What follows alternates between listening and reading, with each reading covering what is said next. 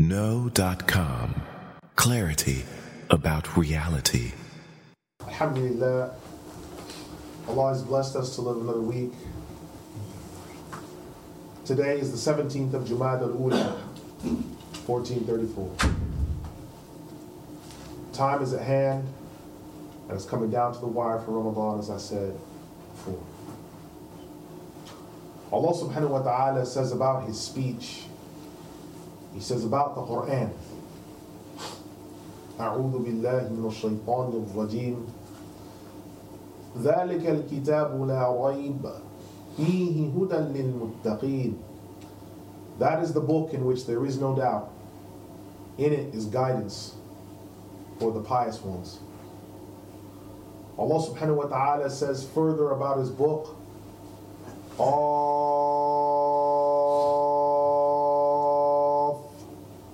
Qaf, and the wise book. He says further about His book, Sad, wal-Qur'an al-Majid, by the noble Qur'an. Surah Sad. Allah subhanahu wa ta'ala says, Yasin,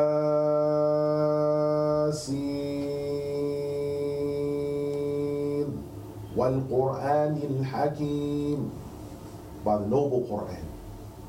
Allah subhanahu wa ta'ala says, Bal huwa Qur'an Majid. It is a majestic Qur'an. Fi lawhin mahfuz, in the preserved tablet.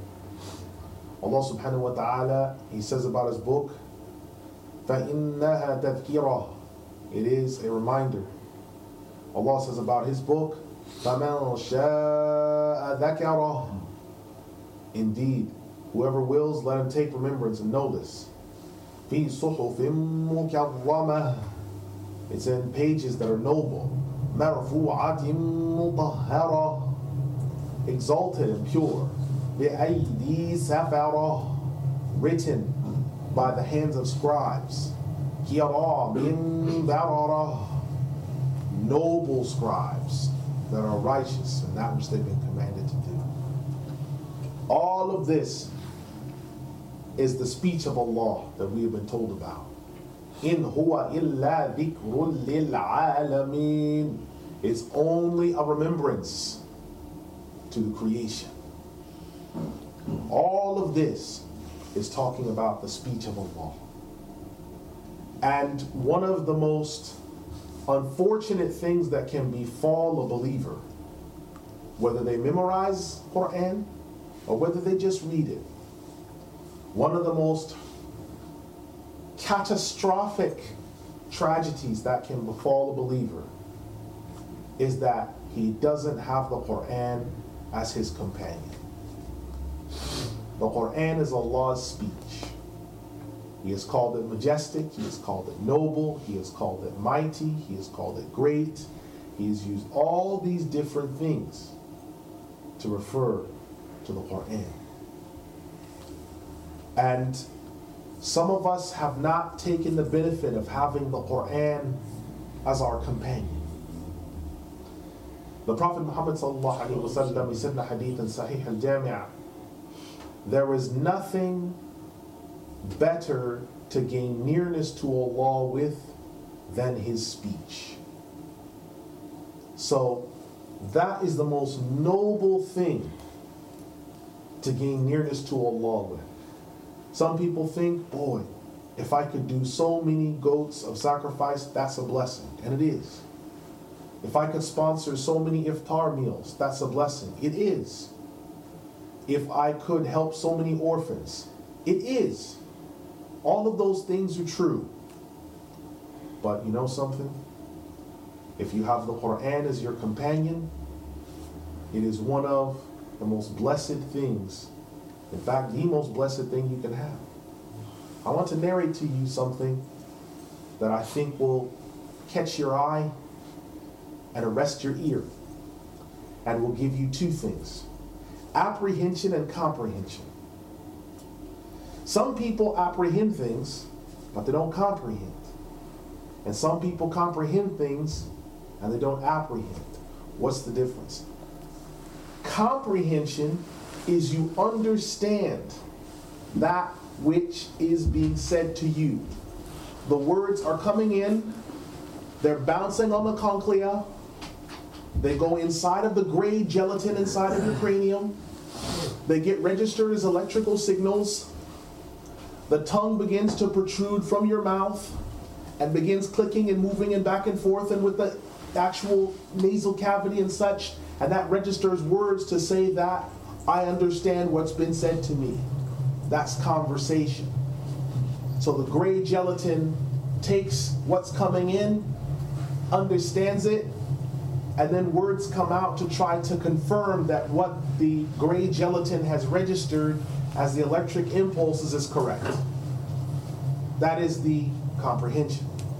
Apprehension is actually taking it and applying it. So there's some people that understand exactly what you're saying to them, but they don't apply it. I want you to go put your shoes on. Okay. And he doesn't do it.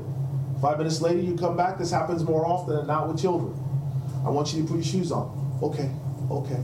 You come back 2 minutes later, shoes aren't on.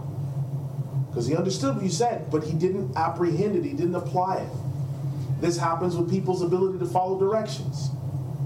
You tell someone, now listen, we're cutting sheet metal. You push the sheet metal through with your hands. Not all the way, you push it and you press the button. So we were working in a sheet metal factory. And the man pushed it all the way through with his hands. What happened? Sheet metal dispensary came down, cut all of his fingers off, all the digits off, all 4 digits off. Landed in a basket next on a basket and had copyright 1990 on them. So we put them in a freezer tray, got him to the hospital, had his fingers sewed back on. Alhamdulillah, I didn't lose them. But it was a very valuable lesson for him regarding apprehension. Because he understood what we said, but that day, alhamdulillah, he apprehended it.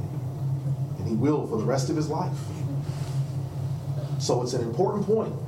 Now sometimes we have the speech of Allah and we comprehend but don't apprehend. So here's what the hadith I want to mention to you. A woman came to the Messenger of Allah sallallahu alaihi wasallam and proposed marriage to him. Proposed marriage to him. I want to get married to you. What? What are women doing proposing? How did they get out of their houses? What are they doing? How did they get outside? They're supposed to be locked up. What happened? I know. Someone left them out. Door was open. So a Muslim sister came forward, proposed marriage. This is in the hadith in Bukhari, unimpeachable. He refused the proposal.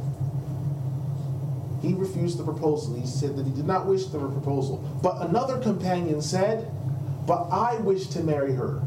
And the woman consented. What's she doing consenting? We'll get to that later. She consented, the man was happy, and the Prophet ﷺ said, now give her something as mahar. He goes, he comes back, he says, I have nothing. He says, go look again. He goes, he comes back, he says he has nothing. He does that 3 times, he's got nothing. He said, do you not even have an iron ring? Do you not even have an iron ring to give? Just something so simple as just a basic wedding band, just a basic ring. And that is also an evidence, because slaves of Allah have been telling me it's bid'ah to have engagement rings or whatever else. Then what was he doing looking for one? That's a different thing. So the point is, he couldn't find an iron ring. So the Prophet ﷺ, he said to him, do you know any of the Qur'an? He said, yes. I know, and he mentioned a number of surahs. And he said, therefore then, with that, I will marry you to her with what you know of the Qur'an. So lofty, so majestic is the rank of the Qur'an that the man didn't have jewelry or other things. He married him to the woman with what he knew of the Qur'an, because he had the Qur'an as a companion. The speech of Allah was with him. He had it. That was the most valuable thing in his chest. One of the tabi'een was being buried, and this is in the introduction to the Sahih of a Muslim. One of the tabi'een was close to death, and his daughter was weeping. And he said, don't worry about myself. I have completed the Qur'an more than several thousand times in this home. Don't worry about me, for my affair rests with Allah. And he died. This man had the Qur'an as a companion. He had it as a companion. Khalid ibn al-Walid radiallahu anhu, the greatest military general in history. He wasn't a scholar, he was a general. But what surahs he knew of the Qur'an, he cherished them greatly. He loved them. Because he had the Qur'an as a companion. When the Salat al-Taraweeh, after the time of the Prophet ﷺ, became popularized, and the companions now were praying it at a more regular fashion in bigger groups in the masjid, Omar received an idea. And this is in Al-Mughni, Volume 1. It's also in the Muwatta of Imam Malik, Volume 1, under the chapter in the book of Taraweeh, or the book of praying in Ramadan. He said, I want to gather the people and have them pray Salat al-Taraweeh behind one Imam. So we gathered all the people together, and he chose the companion whose name appears in most of the senates that the Hufaz bear today. After Uthman, the most famous Qadi in Hifz that appears today, which is in these Mus'hafs, is Ubay ibn Ka'b. He is one of the four that we were told you should learn Qur'an from him, for definite. His name is in the Senate chain of the Mus'haf here. Ubay ibn Ka'b radiallahu anhu is put forward to lead the Salah. And all of the companions and all the Muslims are praying behind him, and they prayed 20 rak'ah. Taraweeh was established in this time, it's 20 rak'ah. But that's another time to discuss. The main point is, Ubay ibn Ka'b, the Qur'an was his companion. The Qur'an was important. It was something that they didn't just cherish the Qur'an externally, but they cherished it internally. I want you to remember that the Qur'an, all of the things that we take for granted are in the Qur'an. I'll look at two examples first. I'll look at two branches of this. The first thing is the things that have to do with our day-to-day matters regarding wudu and salah. This is in the first pages of Surah Al-Ma'idah, the 5th surah. Allah says, when you stand for salah, Ya ayyuhalladhina amanu, you who believe, idha qumtum ila salati, when you stand for salah, wash your faces and your hands up to the elbows, wipe your heads, wash your feet up until the ankles. That's the information on your wudu. The information regarding your salah. The information regarding how the salah is to be carried out in certain aspects is mentioned. The information regarding the adhan, some of it is in the Qur'an. All these things that we sometimes take for granted are in the Qur'an. They are there. Then you have other things that are in the Qur'an. The inheritance system, if you look at the history, and if you look in Surah An-Nisa and Surah Al-Baqarah, and you study inheritance law, the most detailed and comprehensive inheritance law is that which is mentioned in the Qur'an by Allah. So detailed was it that Imam al-Khawarizmi had to devise a system to try to make it easier for the common people to learn inheritance law. That system is called algebra in English. It's called al-Jabr. It was founded by Imam Muhammad al-Khawarizmi. Because the system was so comprehensive, he had to think of a way, how can I make this more accessible to the common man on the street? And so mathematics as we know it today, as we would understand it, when we teach the algebra and the qalqala, or the calculus by Imam al-Qalqala, All these things were done by them. Why? Because they were ayat and verses in the Qur'an, as well as in the Sunnah, but we're talking about the Qur'an that needed to be simplified for people on the street. And so they created these mathematical systems that branched off from those things. When Allah said in the Qur'an, فَسِيرُوا فِي الْأَرْضِ فَانظُرُوا كَيْفَ كَانَ بَدَأَ الْخَلْقِ, travel through the earth and see how He, Allah, began the creation. This was the branch that scholars began to look at matters like Ibn Khaldun, starting to do ethnology, sociology, archaeology. His book Al-Muqaddimah is the first comprehensive history book that was written. It was written more than 700 years ago. It's the first history book looking at world history, not just English history and the Huguenots and Shakespeare, because history didn't begin in the 1700s with white men wearing stockings. But it's quite older. It's quite a bit older than that. And everyone in Africa wasn't stark naked with bones through their noses. That's simply not true. The history and civilization of the Zulu nation, the Xhosa, all these other nations that now we don't know about, the Dahomey, all these big nations, he covered all of them. That's history. But where he got the impetus, the desire to do that from, is because he read the speech of Allah. And he took the Qur'an as a companion. I want myself and you to look and to think, not just the fact of reciting the Qur'an, which the reward is massive. Not just the act of acting on the Qur'an, because the reward is massive. But also internalizing some of what's there. To read the speech of Allah, if you cannot read it in the original, then to read it in a translation. Whatever language it is you may speak. And to try to understand some of that which has been revealed to us. Because this book of 6,236 verses, 8,640 lines, 971,173 letters. This speech of Allah has been the companion of this ummah. So much so that the Prophet ﷺ, he said, I leave behind with you two things. If you take a hold of them, you'll never go astray. And the first one he mentions is always the Qur'an.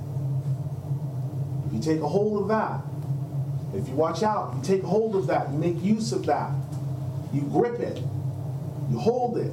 If you do that, لَن تَضِلُّوا بَعْدِي أَبَدًا, you will never go astray after. Never. That's a promise from Allah. So, all of what Allah said about His revelation, that it's mighty, noble, majestic, without any doubt, a guidance. All of these things that He has said, we should take on board and think about, has the Qur'an been our companion, or has someone else, has some other time come in between us and making the Qur'an our companion? أقول قولي هذا أستغفر الله لي ولكم أستغفر الله إن الله غفور رحيم يا أرحم الراحمين.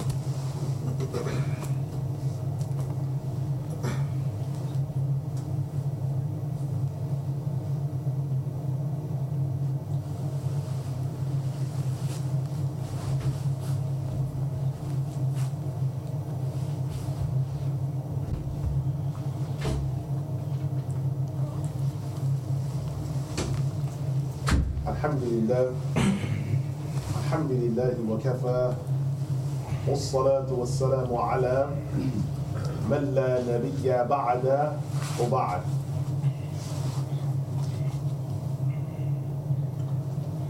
"500 years ago, Admiral Al-Hajji Muhyiddin Rais from Turkey commissioned and drew a world map that looks exactly like our world map today.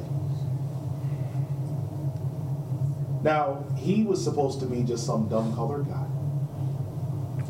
But for some reason, 500 years ago, he somehow knew about all the continents and even drew the continental shelf near the Mariana Trench in the Pacific Ocean, which obviously you need deep sea diving equipment to see. He also drew the coast of Antarctica and drew a really accurate picture of the continent. I mean, everything was there. Greenland was there, Sweden was there, even Iceland was there. He mentioned a detailed discussion on polar ice caps. All of this came from his original knowledge that he had gleaned from the Book of Allah and voyages that he and others had made. The Muslims realized they were able to navigate the whole of the continent of what we're calling Africa in English. They realized they were able to navigate the whole of that, but that they couldn't access it except by going through the Gulf of Suez. Because if they went north or east, they would wind up going around the rest of the world and they'd be cut off by other land masses. How would they know that? Because they followed in the Qur'an Dhul Qarnayn's travel plan. And Dhul Qarnayn, he didn't take any other way to get to where he was going to. They said, well, if he didn't take any of the southern hemisphere or the western hemisphere routes, it must be that the quickest point to his way was there. And so they got out their maps and charted the way, and they began to get a better understanding. So in 693, you can find old pottery, 693 AD. 693 AD, you can find old pottery in California, dating from a man by the name of Isa ibn Muhammad, who was a Muslim voyager. 693. That's only 30 years after the death of the Prophet Muhammad sallallahu alaihi wasallam. 60 years. So you see, we're a people that, because we always get told that we've got to advance, we've got to move forward, you know, we're too busy throwing acid on each other and murdering our daughters and stuff, we have to move forward. Our problem is not that we don't know how to move forward. Problem is we don't know when to move forward because we haven't taken the right instruction. All of these people, what they have in common, their scintillating brilliance in science and the other areas is the first thing that they made their business to do was to understand the speech of Allah. If you don't know who you are, you don't know where you are, you don't know what jurisdiction you belong to, you don't know what you're about, and you have no way to properly assess yourself in the world. There's people that come and argue with you about many different things. You stop the conversation and say, name all 7 continents on planet Earth. Stop the conversation just a second. Name all 7 continents on planet Earth. They'll start saying China, Bolivia. So they don't know the 7 continents on Earth, and they're arguing with you about some detailed matter. If you don't know basic fundamental geography, you don't know who you are because you can't assess where you are. When they ask people, and it always shows the level of what people put their importance in. When the Bosnian situation happened, where is Bosnia? Now they spoke to one fellow, he was in his 20s, he said, this is in Western Europe. It's about a 2 to 3 hour flight from the United Kingdom. That's right. But this was a young fellow, he had glasses, and you could tell that he knew about where he was and where the world was at. But they were speaking to little kids all the way up to old guys. Where's Bosnia? I think it's somewhere in Africa. Where is Bosnia? It's next to Pakistan. Yeah, it's only 5,000 miles difference. Yeah, you're not too far off. Why I'm saying this is, when we're going throughout our life, the world that we should be in with regards to the Qur'an is the center, it's the base, it's the pin. And if we don't know what we belong to, who we belong to, where we are, we can't truly tap into what our greatness is. I'll mention very quickly, there was a Turkish man I met when I was in London, and he was boasting about how great Turkey was since Mustafa Kemal Atatürk took it over, and how he saved it from colonialism, and that the English would have taken over if it wasn't for him. I said, yes, but your problem is this. You haven't had a proper navy in 100 years. You haven't had a proper Air Force in 100 years. You haven't had any proper leaders in 100 years. The island that you govern, the portion of Cyprus that you govern, is so broken down and so poor, only you recognize it. Only you recognize it.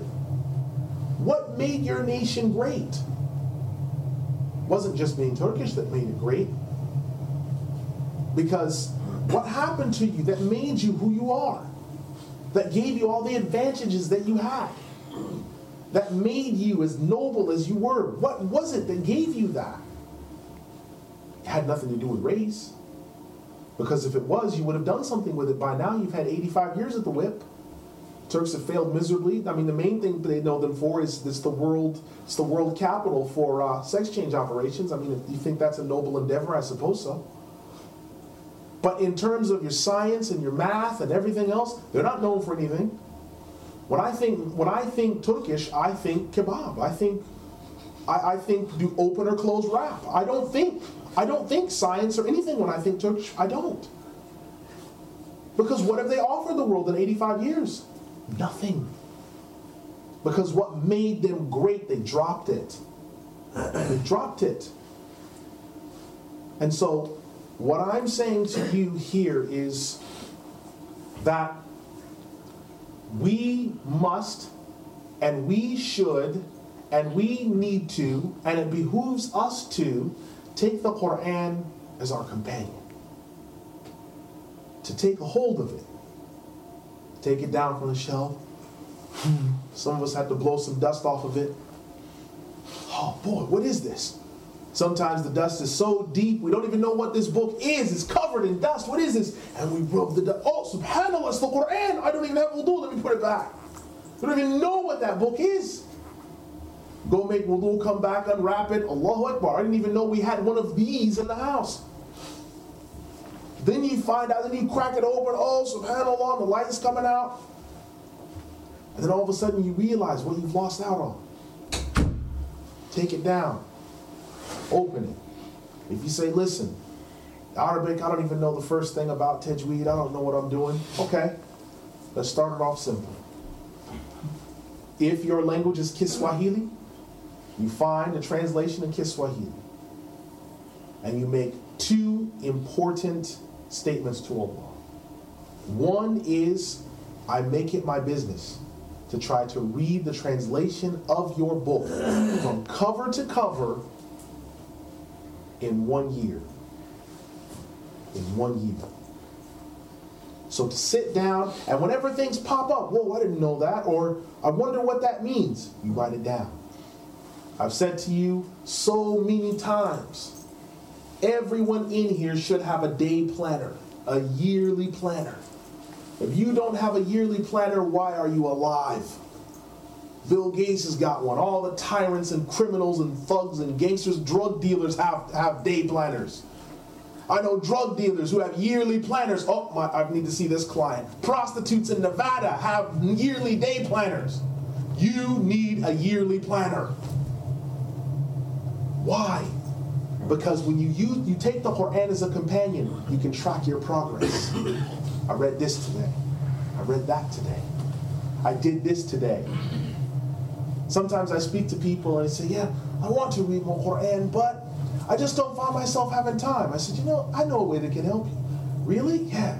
From the time you get up to the time you go to sleep for a week, for 1 week, write down everything you eat and everything you do in the day. And most people don't want to do that. Because they know. 5:30 to 9:30, television, ooh, it's a big old block of time. And then they write down what they ate for breakfast.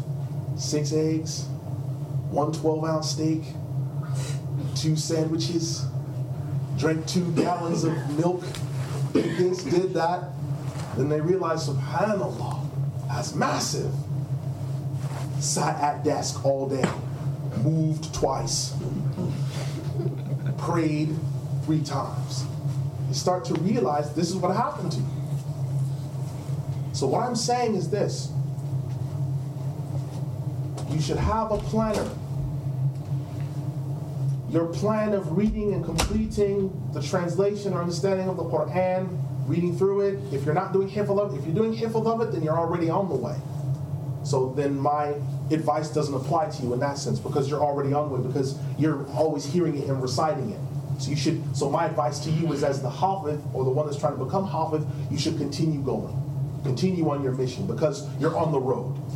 But those that are not on the road should get a translation and make it their attempt to complete it in 1 year. So from now, today is the 17th of Jumada al-Ula. By next 17th of Jumada al-Ula, you're like, alhamdulillah, I've read it cover to cover. I've read it cover to cover.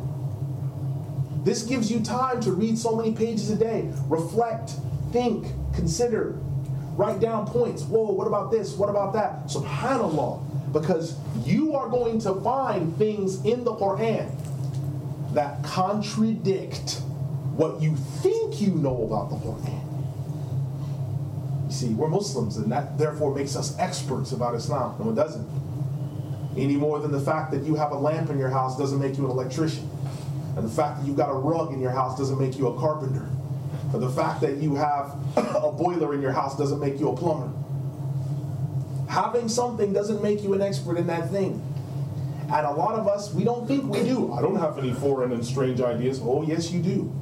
When you read the Qur'an, that will be pushed out of your mind. Because you have ideas on evolution, you have false ideas about democracy, you got false ideas about gender roles, you got false ideas about what a man's role is, you have false ideas about what a woman's role is, you have false ideas about what society should be, you have false ideas about freedom, you have false ideas about capitalism, you got all these funky, discombobulated, disconfragulated, completely messed up in so many different ways I can't properly vocalize it. You have so many of these different things that have to be undermined. The Qur'an will debrief you because you've been brainwashed. It took me 7 years to get debriefed. That's why when I'm standing before you, I seem like a little bit of a nut. That's okay. Soon you'll be like me. You'll get debriefed. And then I won't seem like a nut. But I look like a nut because some of us haven't been debriefed yet. That's all. You just need to be debriefed. You don't think I'm right now, but you will, inshallah, later. Take the Qur'an as a companion.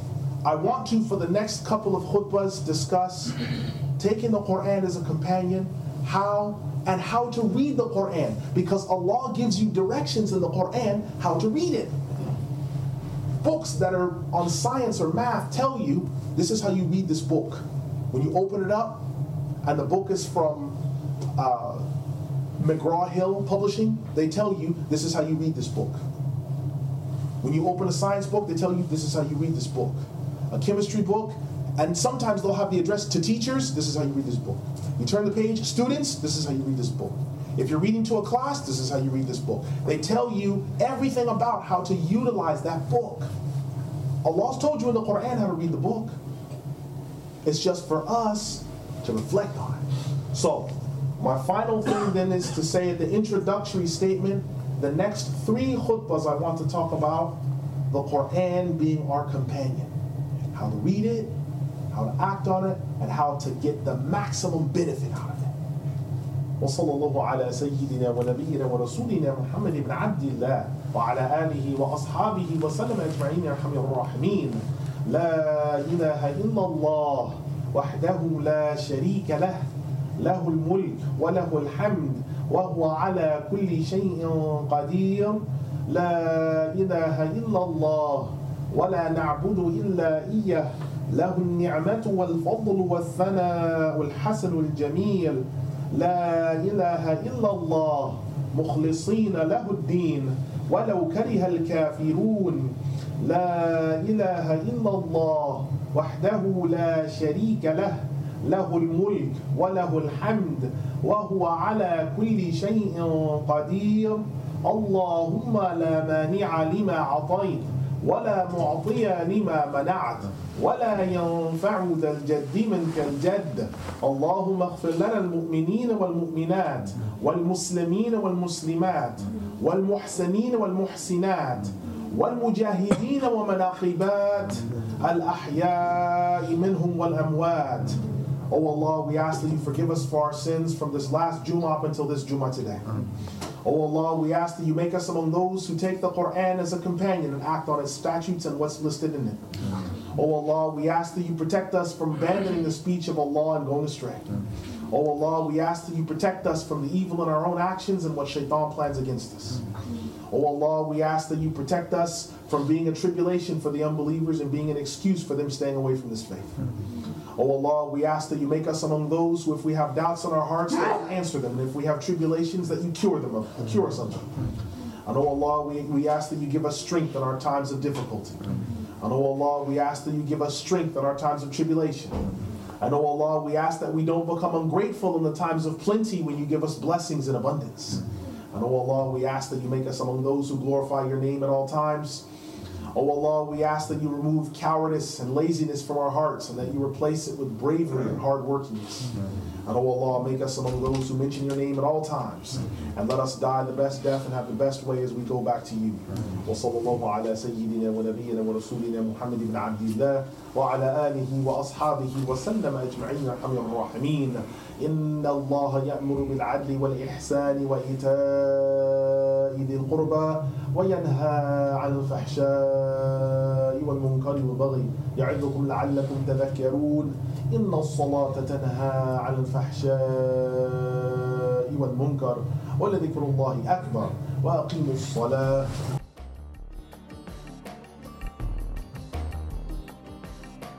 No. Clarity about reality. See more at no.com.